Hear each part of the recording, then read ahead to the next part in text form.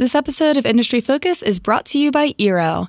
Never think about Wi-Fi again when you can have brilliant, hyper-fast, super simple Wi-Fi system with Eero.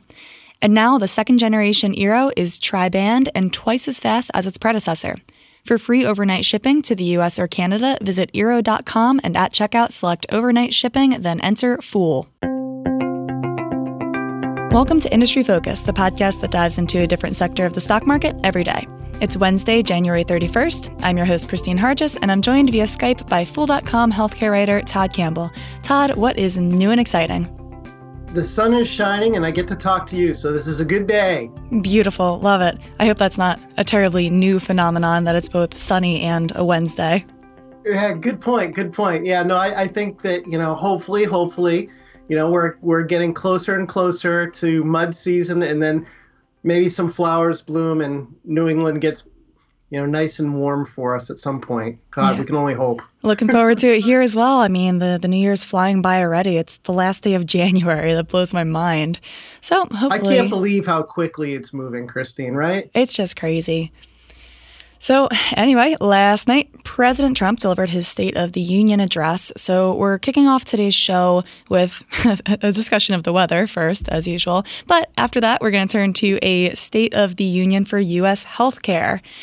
So Todd, catch us up. Where do we stand? I was thinking about how to frame the discussion, how to get us kick-started.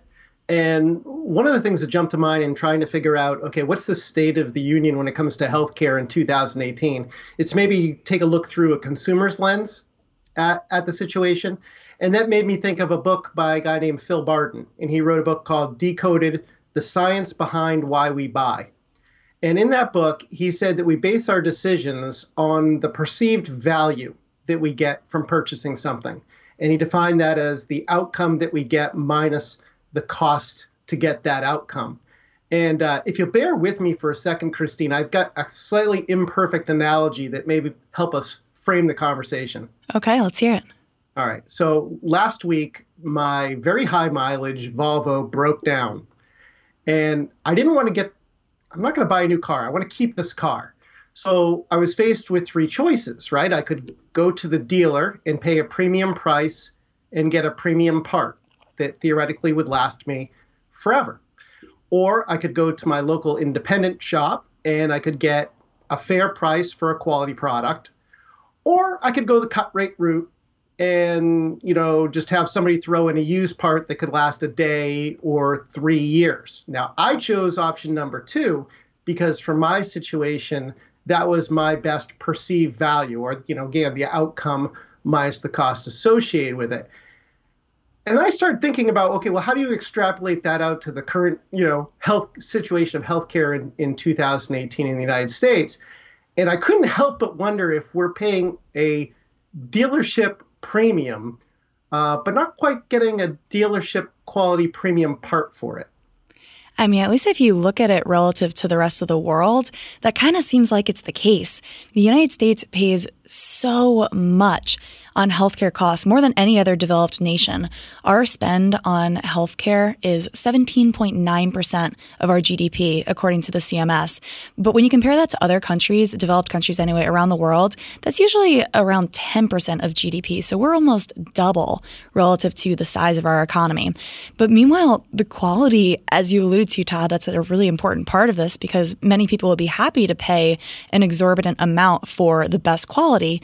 We don't really have the greatest quality of care. With an average lifespan of 80 years, the United States is ranked 43rd in the world on that metric.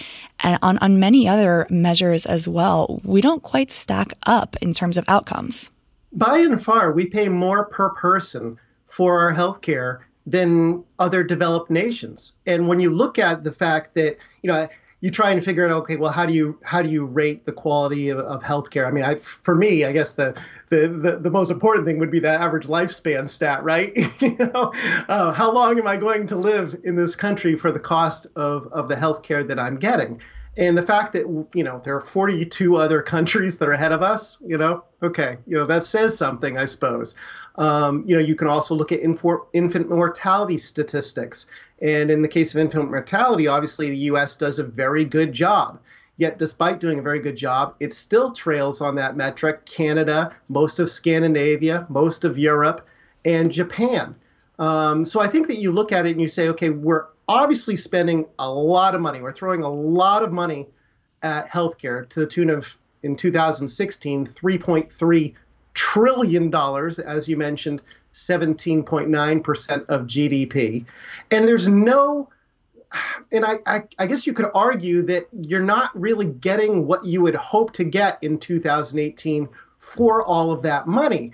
And unfortunately, it doesn't look like there's any end in sight to that spending. Yeah, we're actually trending. What the CMS is saying, we're looking at much higher costs for our nation going forward. Yeah, absolutely. The trend definitely points to even higher costs.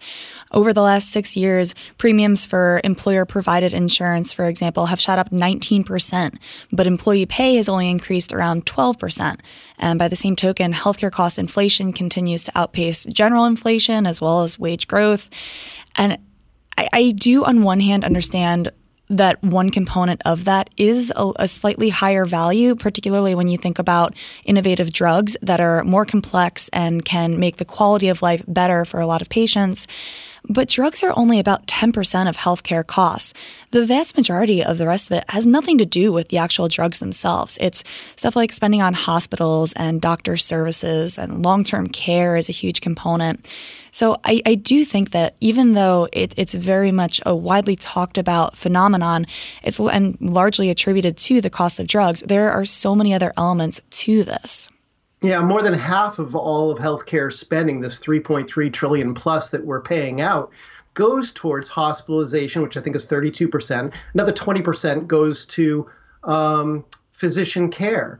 So, yes, you're right that, while the headlines may point to drugs as being the big cost problem with healthcare in the United States in 2018, proportionally, it's not necessarily what's the big problem. I think that, we look at this and we say, okay, well, if we have baby boomers turning 65 at a pace of 10,000 per day, and we do have trends towards longer lifespans, then, you're getting greater and greater demand into the system without a corresponding increase in supply.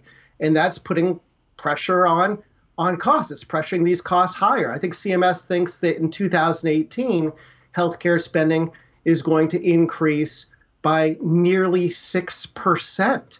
So an acceleration from last year. And it really does kind of beg the question of what can be done to move the needle and finally get, the kind of quality that we would hope to get for the price that we're paying. Especially because a ton of the expenses are considered wasteful.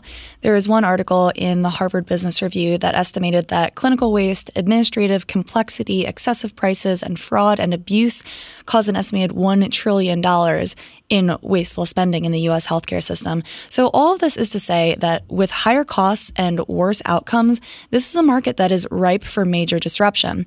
And yesterday, there was some news announced that some of the biggest companies in this country that are not healthcare companies are taking a look at how they could potentially disrupt. Yeah, enter stage left. Amazon, Berkshire Hathaway, and JP Morgan, three of the I call them premier biggest companies in the United States, huge employers with more than 1 million employees combined, have decided that they're going to take all of their resources and deep pockets and try and tackle this problem and come up with some new solutions with the goal of giving people better quality care at a lower price. And it's pretty unclear what exactly they're going to do.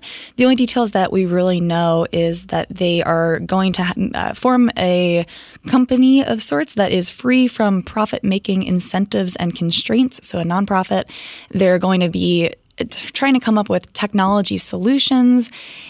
And it's pretty clear that they'll be using their enormous base of employees. As you mentioned, it's around 1 million employees. Plus, when you add in their dependents, that's almost 2 million total people, to try to figure out how they can lower their own costs, because these are companies that self-insure their own employees. And so it's a huge cost item for these companies. So it's a win-win if they can figure out how to lower those costs. Yeah, and from a business standpoint, Christine, you and I were talking about this pre-show.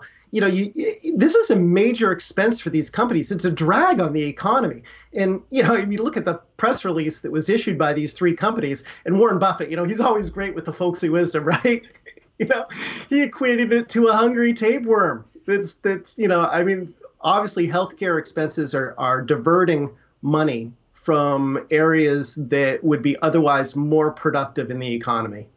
Yeah, and this is something that Charlie Munger, Warren Buffett's investing partner, also agrees with. The two of them have said previously that the companies in the United States are not as competitive as companies in other countries because of the enormous cost burden of our healthcare system, even more so than taxes, which oftentimes you'll hear a lot of business executives harping on the tax structure when really a bigger needle mover would be to fix the U.S. healthcare system. A lot of attention has been placed on healthcare over the years, though, right, Christine? And absolutely. This is a system that's pretty well embedded, and you're talking about having to change something that's been in place for decades, and it's not going to be easy, right? They even, in the press release, they all came out and said, "Listen, it's very important that we do this," but they all also said, we don't know exactly how we're going to do it yet. Yeah. And I think that that's important, because if you look at the stock market and the way healthcare stocks reacted this week to this news, you would think that they were going live with a brand new system today that was going to get all 300 million plus Americans the best healthcare in the world at the lowest cost right out of the gate. And that's just not the case. We will, of course, dig into what this means for the stocks in the healthcare industry and the market beyond just healthcare right after this quick break. This episode of Industry Focus is brought to you by Eero. Eero is excited to introduce the second generation Eero and Eero Beacon. Eero home Wi-Fi systems started in early 2016. Since then, they've learned from hundreds of thousands of systems, making them smarter, faster, and more reliable. The new Eero second generation and Eero Beacon allow a customer to build a Wi-Fi system that's more perfectly tailored to their home than ever before. They offer more speed and range in the same high-quality, elegant design that people have come to expect. With the addition of a third 5 gigahertz radio, the second generation Eero is now tri-band and twice as fast as its predecessor, which lets consumers do more simultaneously in every room of their home. And with the addition of a new Thread radio, Eero can connect to low-power devices such as locks, doorbells, other sensors, and more. Expanding your coverage in any room is easy with Eero Beacon. Simply plug it into a wall and you're covered. You can add as many Eero Beacons as you want. If there's an outlet, there's Wi-Fi.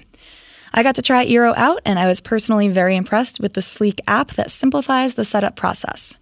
For free overnight shipping to the US or Canada, visit Eero.com at checkout, select overnight shipping, and then enter FOOL to make it free. We thank Eero for their support. All right, Todd, as you mentioned, the announcement from Amazon, Berkshire Hathaway, and JP Morgan on Tuesday sent ripples throughout the stock market. Within the first 2 hours of the announcement, the market value of 10 large health insurance and pharmacy stocks dropped by a combined $30 billion. 30 billion. Wow. And on one hand, Amazon coming for you as a business or as an investor in a business, that shouldn't really be that surprising. But there are valid concerns for a handful of different categories of companies.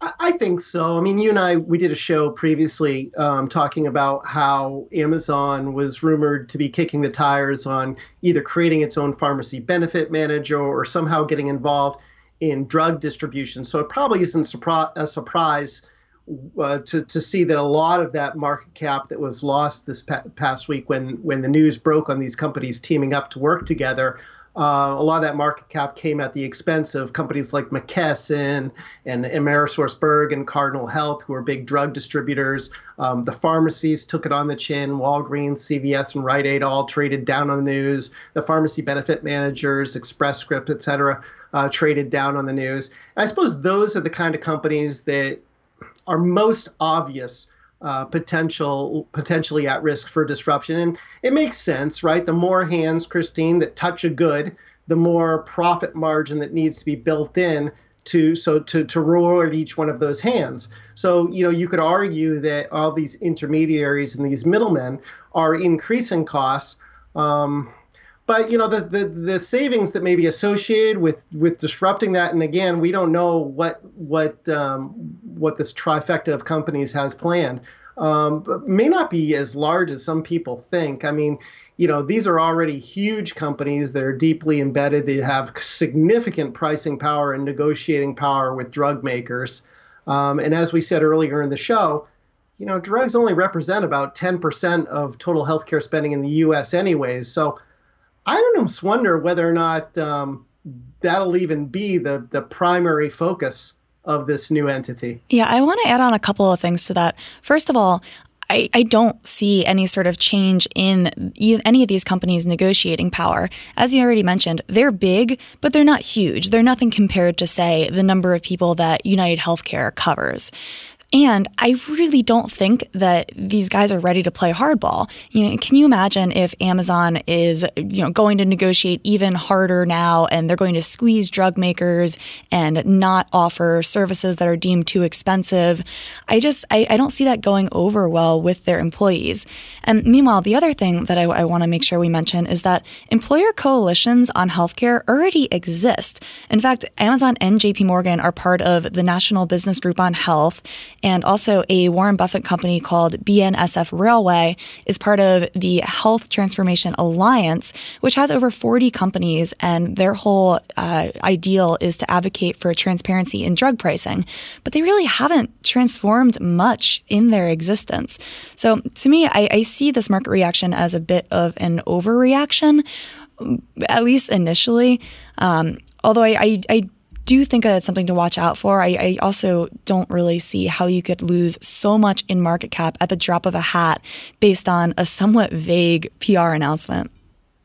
Yeah, the devil will be in the details on this. I think that, we look at this and we hear the word Amazon and we immediately think this company is going to disrupt this market substantially. And hey, it might, right?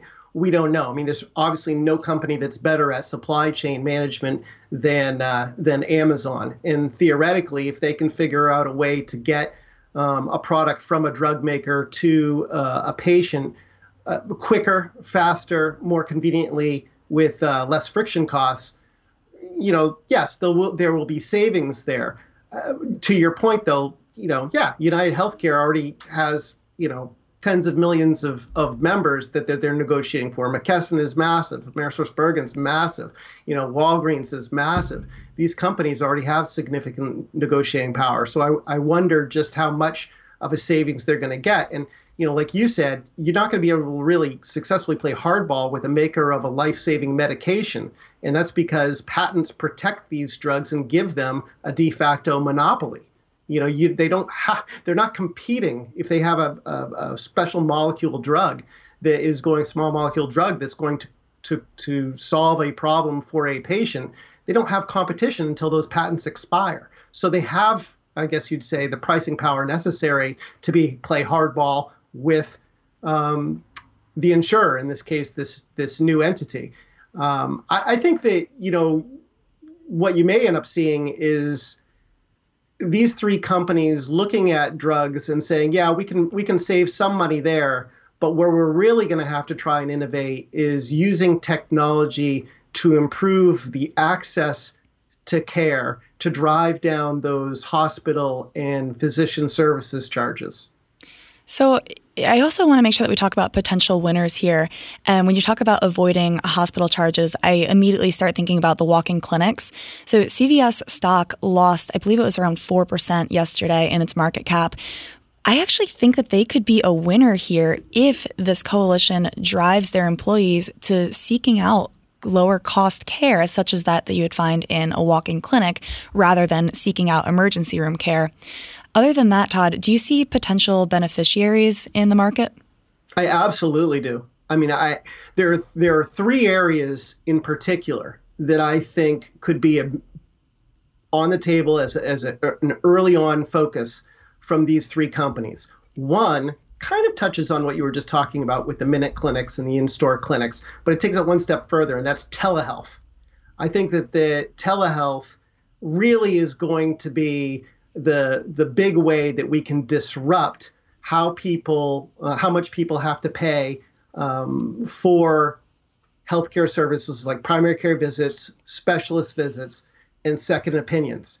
And if I'm right, then these three companies could look toward a telehealth provider, for example, Teladoc, which we talked about on the show a few weeks back, and try to partner up with them to roll out telehealth more widely and make it, I guess you'd call it, the default choice among consumers. So your first choice isn't to go to your primary care physician. Your first choice is to dial them up on speed dial and say, okay, I think I have the flu. Can I get a prescription airdropped by a drone at my front door? I think that you're right that the telehealth sector will definitely benefit from this. But when you're thinking about specific companies, I kind of think you could go either way. So for Teladoc, for example, they could certainly wind up partnering with this gigantic three-company conglomerate, or maybe they would even be bought out by them. But you could also find the opposite, where Amazon and JP Morgan and Berkshire create their own version, and it blows up and knocks Teladoc out of the market. I'm skeptical of that, Christine, only because you're talking about hundreds of thousands of providers, and Teladoc already has those relationships in place. It's already got the system in place to be turnkey and start delivering, real results relatively quickly. Yes, theoretically, you might be able to build up from scratch a system like this, but it would just seem to make much more sense to use Teladoc, especially since Teladoc's already working with 300 of the Fortune 1000 companies out there.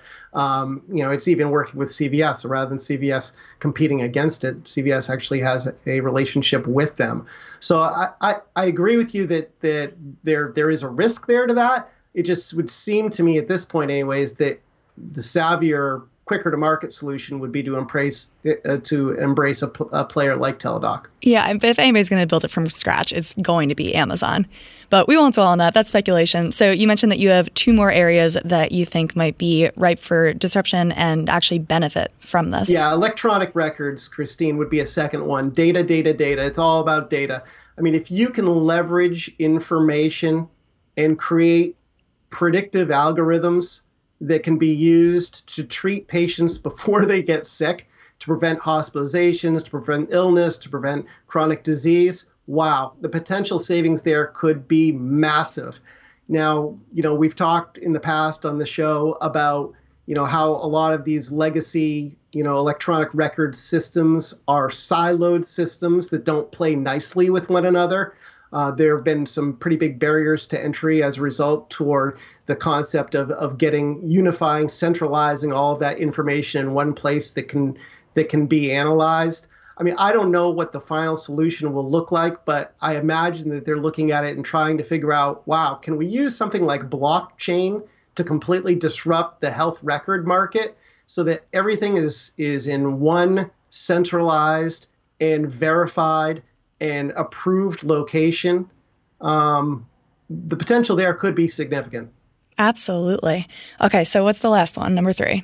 And the last one would be wearables. Using technology to provide real-time healthcare data that can then be analyzed to track, patient health and intervention by doctors where necessary. And we're already starting to see evidence of this. We talked about the past Apple and some of the things Apple's doing with its watch and with its healthcare app.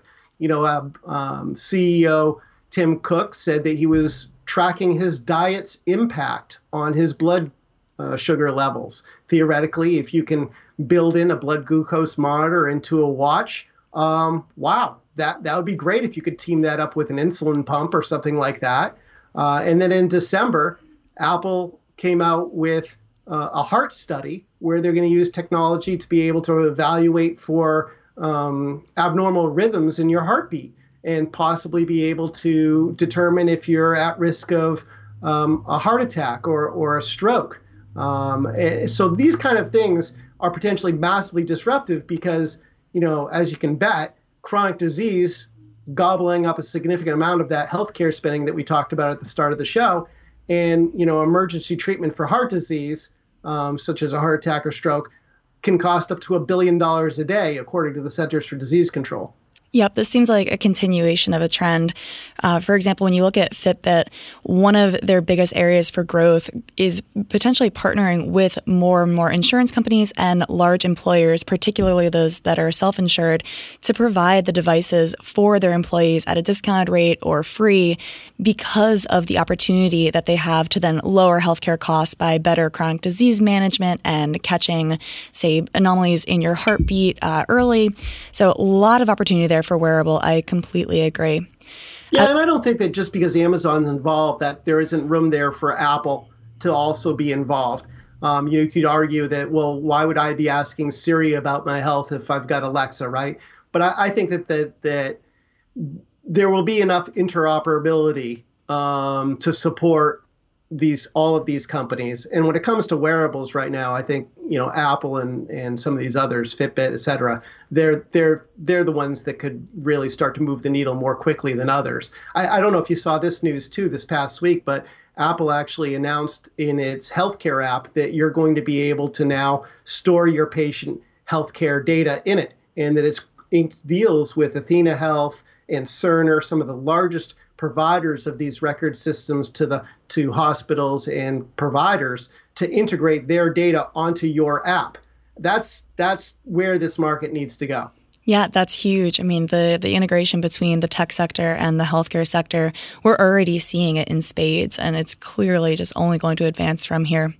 Yeah, and I think that from an investment standpoint, trying to figure out how this all shakes out, just think about transparency, initiatives that would increase transparency throughout the healthcare system, improve access, allow people to shop for products, access and cost and transparency. Those are probably the three things that you want to be focusing on.